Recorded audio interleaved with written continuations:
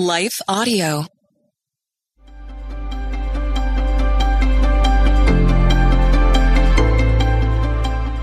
Welcome to the Crosswalk Devotional. We're glad to have you listening. Today's topic is the authority of Jesus. We'll return with the devotional after a brief message from one of our sponsors.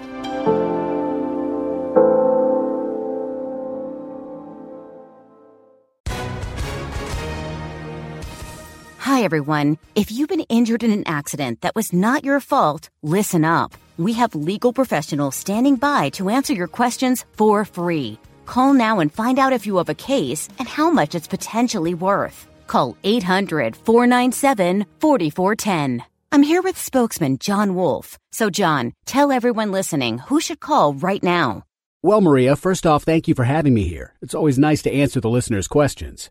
Now, as far as who should call in, anyone who's been injured in an accident and think you deserve compensation, give us a call right now. 800-497-4410. You'll find out if you have a case and how much it's potentially worth. Thanks, John. You heard it, folks. Take advantage of this opportunity and call now. 800-497-4410.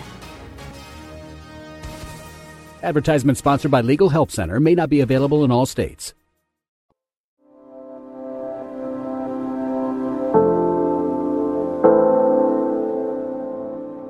Authority in a Manger, written and read by Meg Bucher.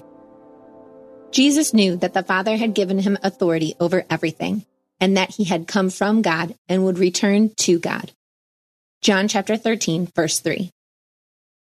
The Christmas story often begins with the manger scene, Mary's Immaculate Conception, Joseph's message of reassurance from an angel, or the journey Mary made to see her cousin Elizabeth, who was pregnant with John the Baptist at the time.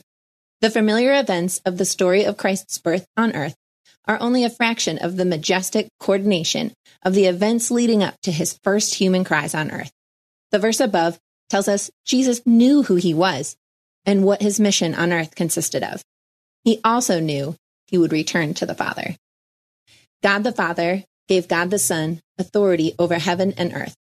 Authority is defined as the power to determine or settle issue or disputes, the right to control, command, or determine. Jesus has authority. The Apostle Matthew wrote, Jesus came and told his disciples, I have been given all authority in heaven and on earth. Matthew chapter 28, verse 18. We don't have the authority to forgive sins, but we are to forgive each other as Christ forgave us. He is the one who has the authority to forgive sin and the power to reconcile what has been divided. It is by his authority we are healed, transformed, and made more like him each day. Born in Bethlehem under humble circumstances, Jesus has the ultimate authority. The Apostle John recorded these words of Jesus. The Father judges no one. Instead, he has given the Son absolute authority to judge.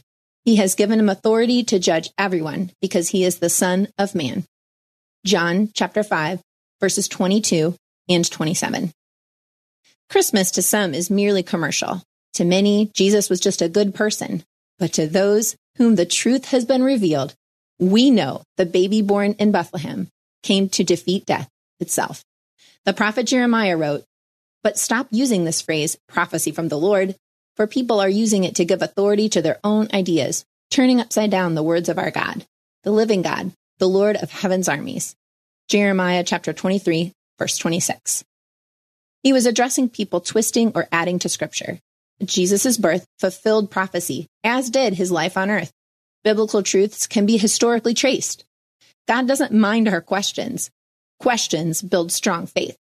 We are to take everything we know and hear and line it up to the truth of God.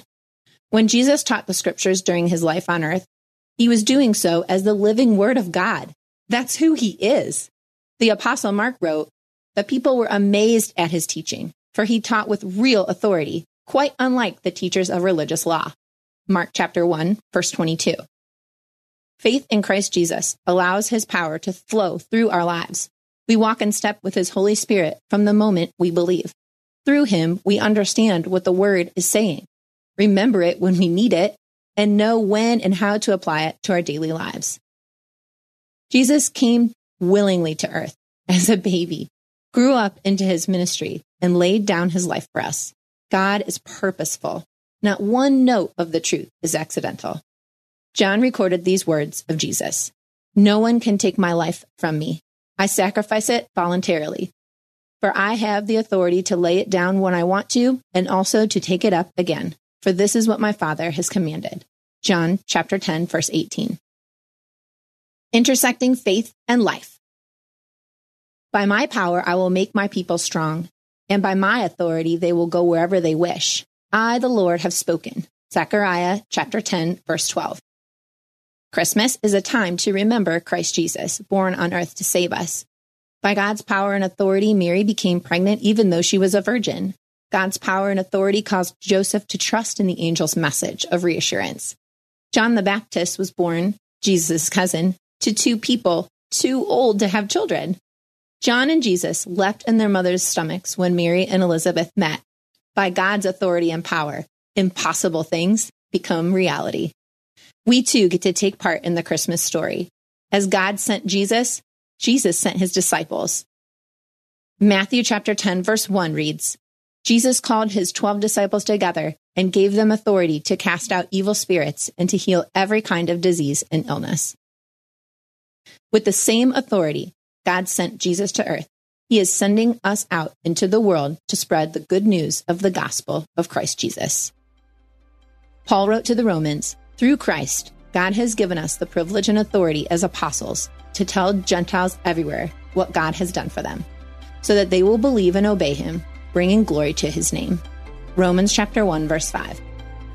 Christmas is a time to prepare our hearts for the birth of the Savior of the world, sent for us. Each day, we get to walk in step with him. He is always with us through the power of his Holy Spirit. Let us walk in the authority of the manger. For further reading, John chapter 12, verse 49, John chapter 17, verse 2, Acts chapter 5, verse 29, and 1 Corinthians chapter 15, verses 27 through 28. The Crosswalk Devotional is a production of Life Audio and Salem Media. If you liked what you heard today, please take a second to rate and review this podcast in your favorite podcast app so that more listeners like you can find the show. For more faith-filled, inspirational podcasts, visit us at lifeaudio.com.